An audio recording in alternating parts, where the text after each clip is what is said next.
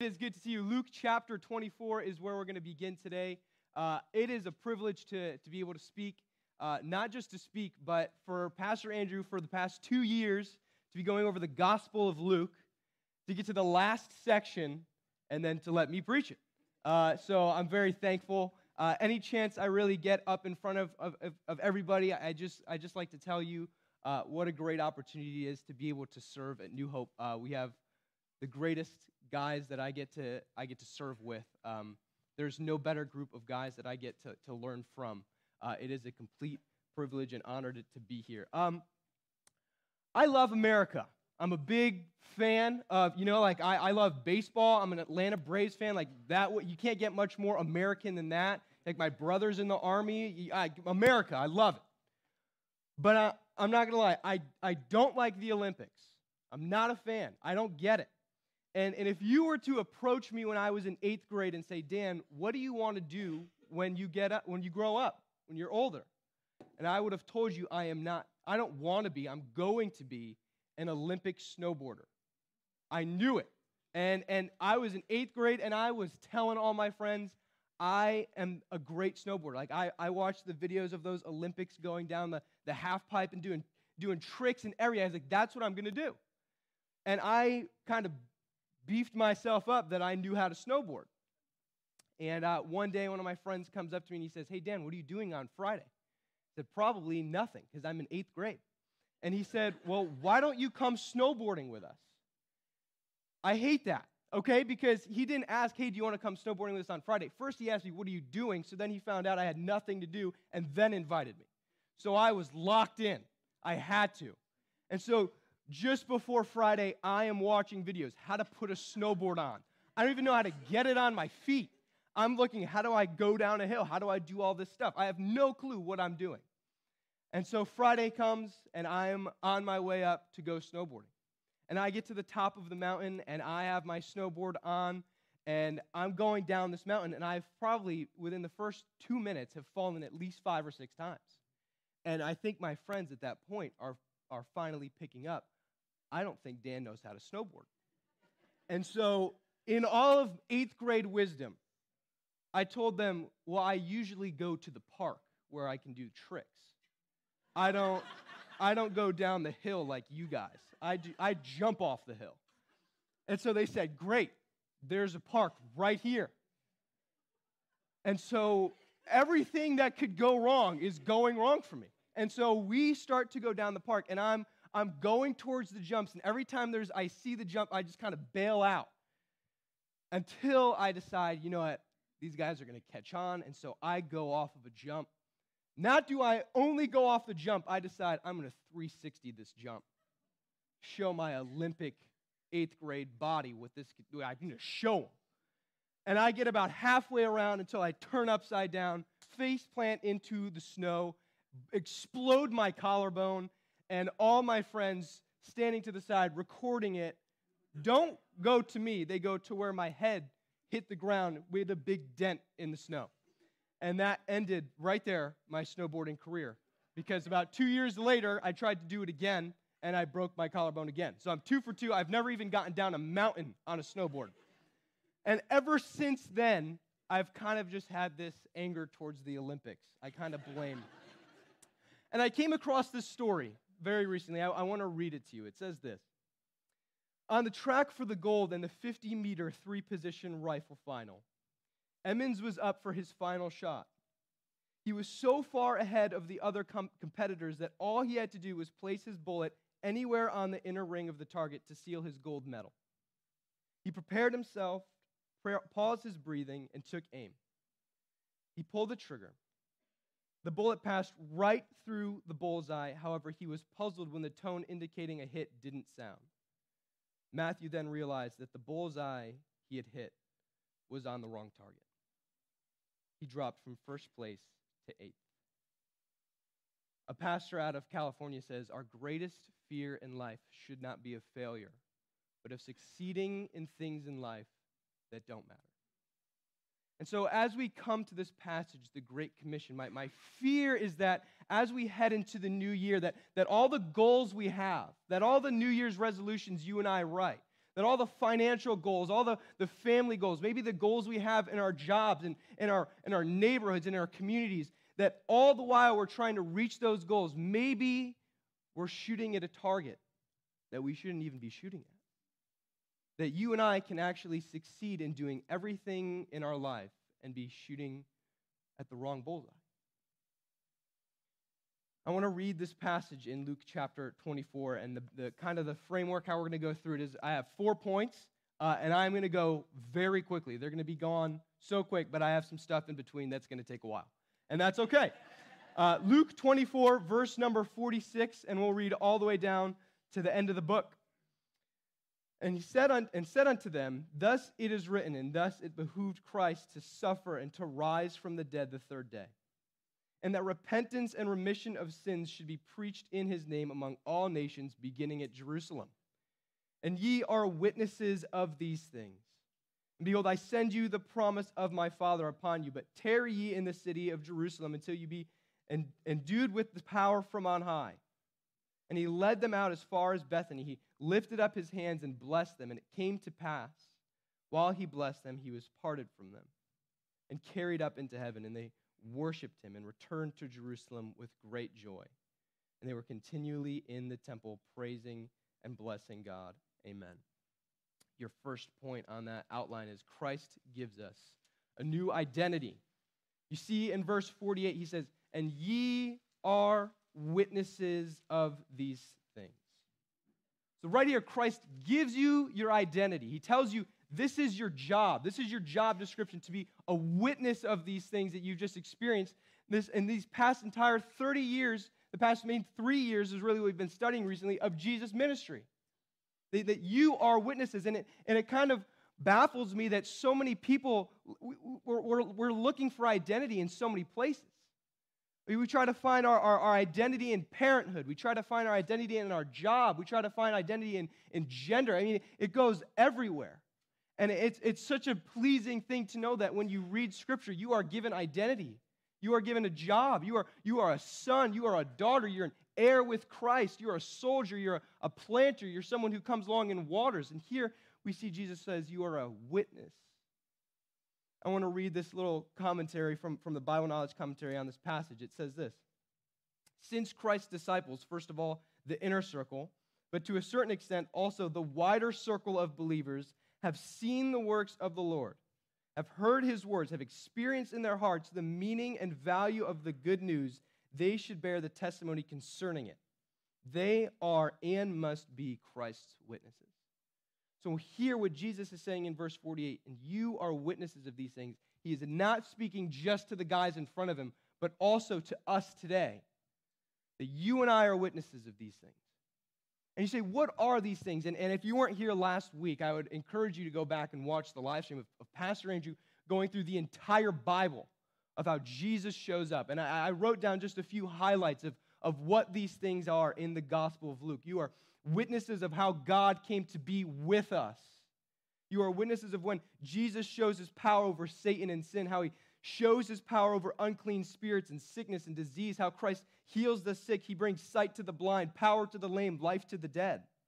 You are witnesses of how Christ provides for the needy, how Christ cares for the spiritual needs of humanity, how Christ teaches freedom instead of religiosity and legalistic bondage, how Christ teaches love is not merely for friends but for enemies, how Christ teaches over and over and over the necessity of faith for salvation, how Christ teaches that we cannot out-sin his grace, how Christ shows his power over the wind and the waves, but most importantly, that Christ shows he is the Messiah, the God-man, the one who on the cross took the judgment for you and I, that we may be reconciled to God through repentance and faith, that we would place our faith in the words that Christ says on the cross, it is finished.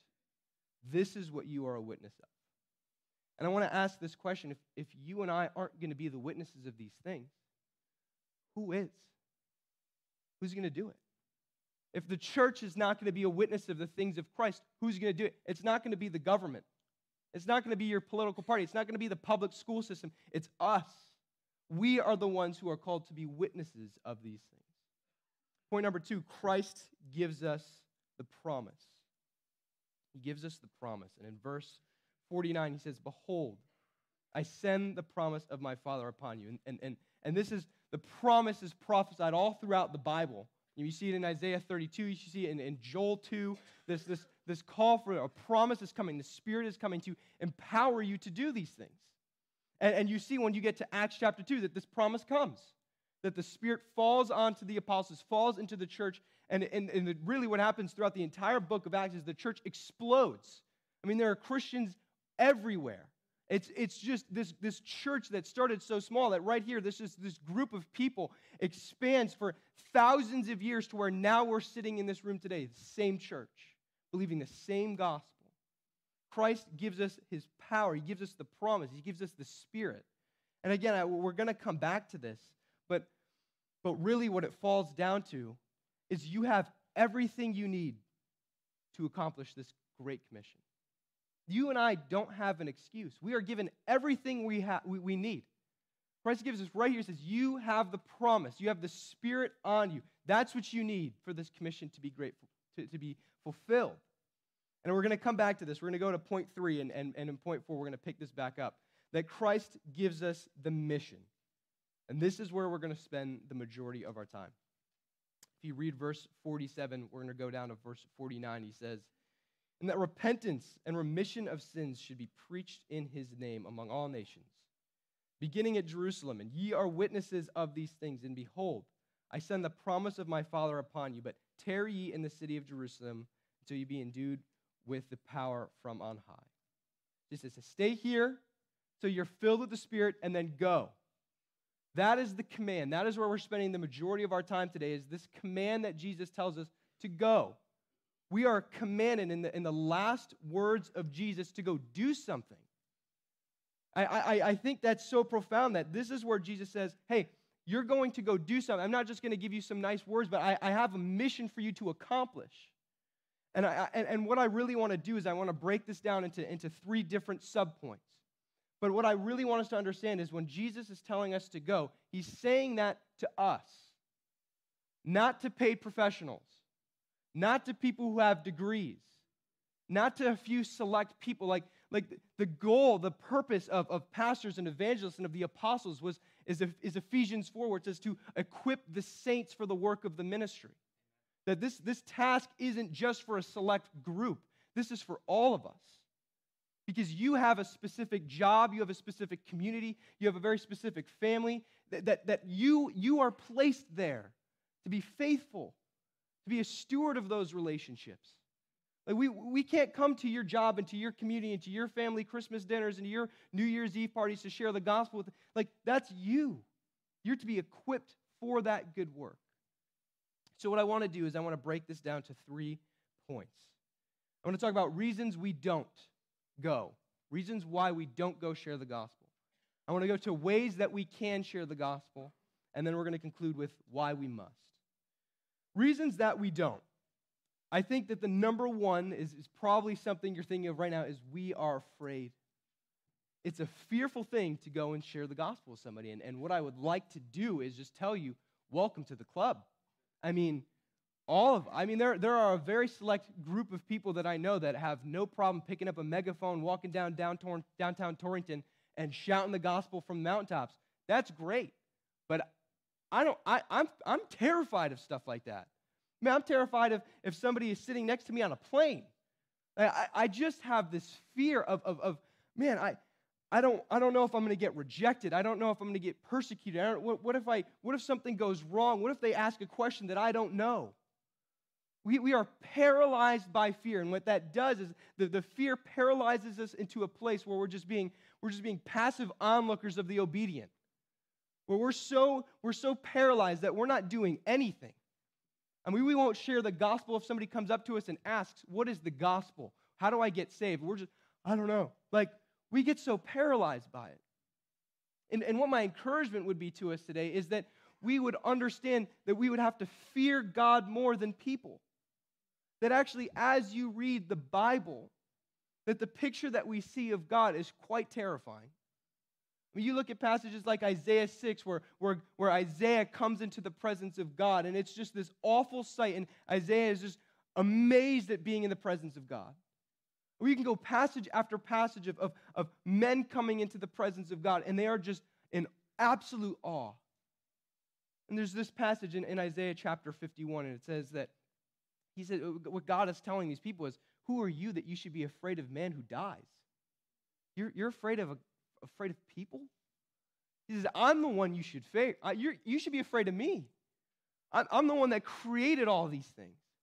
I'm the one that spoke these things into existence. You should fear me. And Pastor Andrew preached it a while ago in the Gospel of Luke, where he says, you shouldn't be afraid of man who can kill the body. You should be afraid of the God who can kill the body and throw the soul into hell. And so my encouragement would be that as we read the Bible, that what we would do is have a greater fear of God than a fear of man.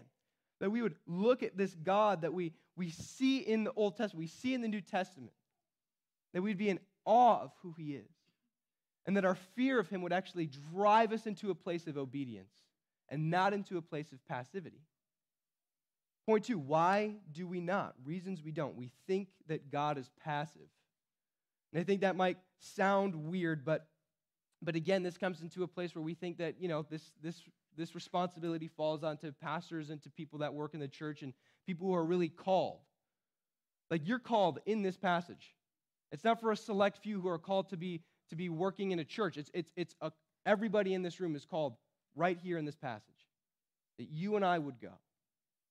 And I think that sometimes what I mean by when we think God is passive, I think what happens is we often are praying for God to do something that he's waiting for us to do. That we're asking God, would you bring somebody along to share the gospel with my mom? And I think God is just like, well, she's your mom. And you're a believer. And you know the gospel. You do it. I think that so often we get we're just waiting for God to somehow just save our siblings or somehow save our coworkers or save the people in our community, save the people that we know. And you know them. I know them. I have unsaved family members. You have unsaved family members. Maybe we're supposed to do something. Maybe you and I are supposed to be these people that are bold enough to share the gospel. Because God loves to use faithful, obedient people. He loves it. And I've shared this story so many times. And I wasn't planning on sharing it, but I will. My dad went to college in South Carolina, and he kind of got enrolled really late. And so when he got to school, they didn't have any room for him in the dorms. And so he actually had to stay in a hotel. And one night, my dad goes downstairs to get something from the vending machine, and the front desk clerk shares the gospel with my dad. And that happened several times. And my dad he didn't get saved during that time. And about 10 years later, my dad cannot shake the gospel that he's heard from this man. Ends up giving his life to Christ. And as a result, my mom then gives her life to Christ. And as a result, my brother and my sister and me and cousins and aunts and uncles. And that man that shared the gospel with my dad never knew. And I think that sometimes, like, we share the gospel one time and they don't get saved right away, so we just back off and we never do it again. And man, we have no idea how God uses our obedience. We have no clue the chain reaction that God creates with our simple steps of, I'm going to be bold, I'm going to do it, I'm going to follow the Spirit's leading, I'm going to share the gospel with this person. And who cares if they don't get saved right then? Like, the gospel continues to be preached. You don't know what's going on in the mind of other people. You don't know how many people have shared the gospel with that person and it's bugging them. That you and I would understand that God loves to use us. Reason why we don't, number 3. I think this will probably be the most popular, is we don't know enough. We're not equipped enough. We don't have enough knowledge. We didn't get a Bible degree. And I kind of want to, in the most loving and gentle way, I kind of want to squish that excuse. That is not a valid excuse. And I'm going to show you. And there's this verse in your outline. It's Mark 5. And I just want to give you a little context of this passage. In Mark 5, Jesus and his disciples are just now getting off the boat. And there's this maniac. It's his name, they call him the maniac of Gadara. And he's demon-possessed. He's living in a cemetery. He is cutting himself with stones. He's just a mess. They try to tie him up with chains, and he breaks them. I mean, this guy is the worst that you can kind of think. I mean, this guy walks by you. You're hiding your kids from this guy. Like, do not go near him. And what happens is Jesus gets off this boat, and this guy comes running towards him. And to make a long story short, Jesus casts the demons out of this man. The demons go into this herd of pigs. The pigs go and jump off a cliff, and these people go and tell the entire town. They say, this is what just happened. Jesus just casted these demons out of this guy, and then they went and all the animals, and they just died. It was a mess. And right here in this section is where we pick up, where Jesus is now leaving. The people come to him, and they say, Jesus, leave. We don't want you. And so verse 18 of Mark chapter 5. And when he has come into the ship, he that had been possessed with the devil prayed him that he might be with him. Howbeit Jesus suffered him not, but saith unto him, Go home to thy friends, and tell them how great things the Lord hath done for thee, and hath had compassion on thee. It's kind of weird. It's kind of a weird passage that this guy that was just demon-possessed, that was cutting himself with stones, that had a house in the cemetery. Like, this is where this guy lived. This is what this guy knew. He just gets saved. This guy isn't just a new believer. Like, this guy is a new believer plus just had demons cast out of him. And he goes up to Jesus and says, hey, I want to come with you. And Jesus says no. Like, why on the world is Jesus saying no to this guy? He's a believer. He wants to be a disciple. He wants to learn. He wants to follow Jesus. Like, discipleship is a really big thing. And Jesus says no. You see, because when Jesus is rejected, he sends somebody. Because this town had come and said, Jesus, we don't want you. And so Jesus says, all right, I'll leave, but I'm going to send this guy. And the application here is when Jesus is hanging on the cross, that's not a great sign of acceptance. That is the greatest sign of rejection. We don't want this Jesus. Crucify him. And Jesus goes to the cross, but what does he do? He sends us to be witnesses. Witnesses are those who have a testimony of the truth. And so what I want to do with this is, this guy, brand new believer, knows nothing. I want to squash that excuse if I don't know enough, because this guy is told to go. He's told to go share the gospel. He's told to go tell the good news. And I just want to remind us, he has no Bible college, no seminary, no discipleship. He doesn't know how to pray. He doesn't know how to read the Bible. He doesn't know how to plant a church. He doesn't know how to shepherd people. He isn't given a position or title of authority. He isn't given financial assistance. He doesn't get to physically follow and learn from Jesus. All he has is an encounter with Jesus and a story of mercy. That's it. No degree. No seminar that he went to on 10 steps how to evangelize. All this guy has is, I just encountered the grace and mercy of Jesus. And Jesus sends him, yeah, go tell what I've done for you. Go tell all these people. The excuse, I don't know enough, is not going to stand before God. It's not going to be a valid excuse before God. We can't, and there's that verse in 2 Corinthians 5 where it says, we're all going to stand before him one day. We're all going to give an answer for the things that we've done, the things that we've said, the way that we've stewarded our time and how we've stewarded our relationships. I got to keep moving on. We have no excuse. But I will say one more thing. I think sometimes when we read the Bible, we see a command that generally we don't like. And what we pretend is that there's some sort of asterisk next to that end of the verse. That maybe it says, yeah, go be witnesses of these things. But, there's a little asterisk, so I swap to the back of my Bible and it says, unless you blank. There's no asterisk in the Bible. It doesn't give you a way out. You are to be witnesses of these things, you and I. No excuse. I want to hop down to our next subpoint is ways we can. Ways that we can share the gospel. And again, we need to remind ourselves that this is a mission for us, not for a select few groups of people. God has given you a family, you a community, you a neighborhood, you a job, for us to be faithful in those areas, for you to be faithful in those areas. And so when I was creating this point, when I was writing ways we can, what I started to do is write 10 points on how you and I can share the gospel. And I deleted it. So I'm not going to give you 10 points on how to do it.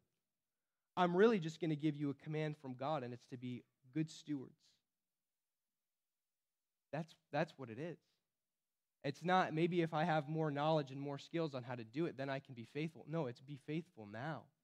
I'll just be honest, the greatest way you can learn how to share the gospel is go share the gospel. It's to figure it out. It's to go try. And there's nothing wrong with these things that I list. There's nothing wrong with college, and there's nothing wrong with reading a book on how to evangelize, but we can have all the knowledge and none of the obedience. Like, we eventually have to go and do it. But I will say this, that sharing the gospel, it doesn't need to be awkward. I mean, I think that sometimes we're in a public place, we're in Dunkin', we're in Starbucks, and we're just like, how do I share the gospel with all these people? And it's like, it doesn't need, you don't need to awkwardly go up to somebody. Like, man, just be a good steward of your neighbors. Have somebody over for dinner. Build relationships. Like, man, we just got new neighbors in the floor below us at our apartment.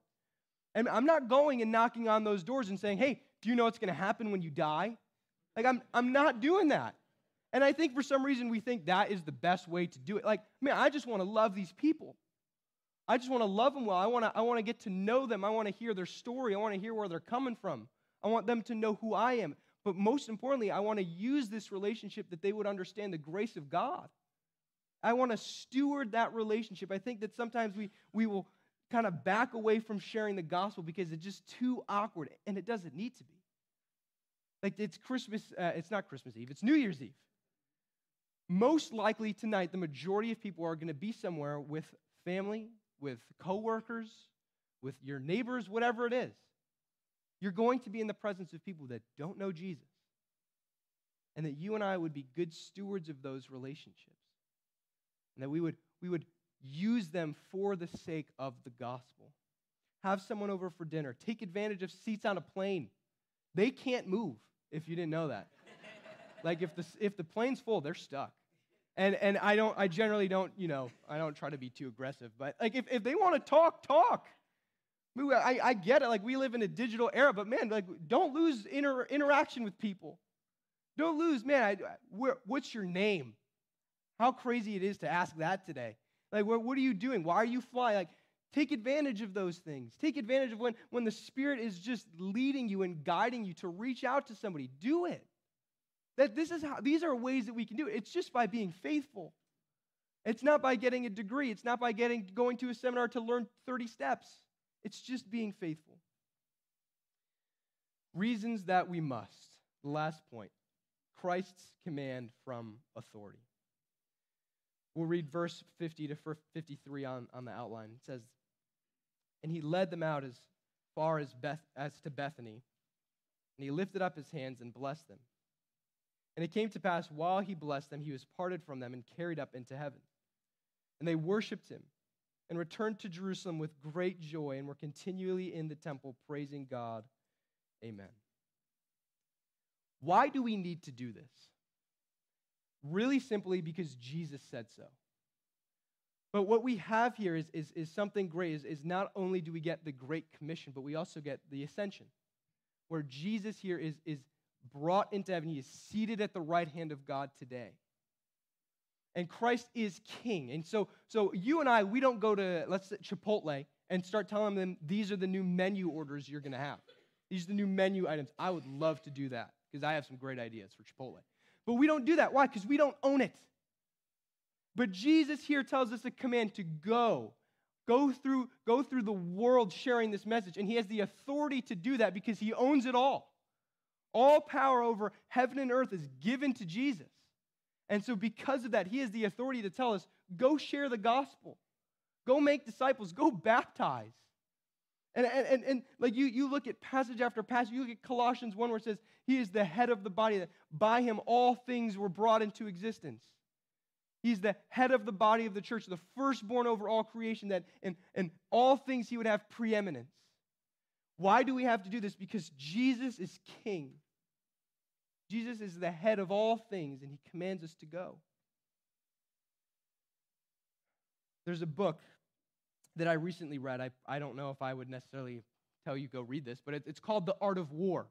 And it was written by a very old Chinese general, probably about well over 1,000 years ago. And this book was supposed to be passed down from kind of general to general on how to be a good tactic of war. And the way that it's written, it's really just sentences kind of all throughout this book. And one of the sentences he writes is this: An army can be robbed of its spirit. And I bring that up because I think that Satan would love for us to think that we have lost. I mean, you look at the world around us, and in light of the command of Jesus to go share the gospel for the kingdom of God to be built, and you look at the world around us, and it looks like we've lost. It looks like it's really not working that well. It looks like people are leaving churches in the thousands. It looks like people are just leaving. They're denying the faith. They're deconstructing. It looks like we have lost, and that is a tactic of Satan himself. Because Christ says, I will build my church, and the gates of hell won't prevail against it. They think that we can be so beat down because of just the problems that we face in culture and society and the church, but the beauty is at the end we win. The church is built, the kingdom has come, that you and I will accomplish this. The Great Commission will be accomplished, and I can tell you that souls are still being saved today, and I can tell you that because you and I are still here. Like the reality that you and I are still living and breathing in this room is the reality that Jesus is still saving souls today, that people are still being brought into the kingdom of God. I want to conclude with this. When I was even in college, I wanted to be desperately a Navy SEAL. As you can tell, I have the figure for that. I really did. Like, that was the dream. Those guys are just super cool. I was like, I'm going to do it. I didn't. Just so you know. I really wanted to do it. But what I did is I was watching all these movies, I was studying, I was reading books, like, how do these guys do it? And one thing is very simple, is that when SEALs are sent on a mission, they go do the mission, and that's it. They're not on the way to the mission and like, hey, man, let's fly the helicopter over Duncan and grab some coffee. They're not saying, hey, let's go do this side mission for fun. Let's go do a couple other things. No, they go do the mission, they accomplish it, they leave. They don't get distracted with other things. And my encouragement would be that as we head into 2024, you and I wouldn't be getting distracted with all of these things. Because we live in a world that is just pulling for our attention. It just wants to get us focused on all these other things. That, man, like, what a great tactic for Satan, for the kingdom of God to slow down. It would be for us to get distracted. For the witnesses of God that are called to go share the gospel with the world, for us to get distracted with all these things. That, yeah, I'll focus on building the kingdom later. Right now, I need to figure out some financial stuff. Or I need to make sure I get ahead in my job. So I don't want to share the gospel with my boss because that could disrupt my job. And what a tactic. But the call of Jesus in this passage is that you and I would be witnesses of the things of Christ. So that's my sermon. That's the passage. That's the Gospel of Luke. That you and I, as we leave here, we would have the gospel message that Christ came to save sinners. That Christ Jesus comes into the world not to give us, not to die on the cross so then we could try and read our Bibles harder, so we could pray more, that we could pray longer or tithe more. But Christ came so that he would be the sacrifice and his grace would be sufficient for our salvation alone. There's nothing more to do. There's nothing more to gain. There's nothing else to get. Christ on the cross says it's finished. And my prayer, my encouragement would be that as we head into the new year, you and I would bear that message. That we would bear the message of the gospel. That you and I, when we stand before God one day, we will say, yes, in all of your grace and by your Spirit's power, I did my best to be a great witness for you. That I would be a testimony of your grace, a testimony of your mercy, that the gospel would be heard by me, and no matter what the cost, that in all things that I did, I tried to glorify Christ, and I do that best by obeying him. That would be our encouragement for you. That's the command of Jesus. Why do we do these? Because Jesus is king over all creation. And he's told us to do these things. Let's close in a word of prayer.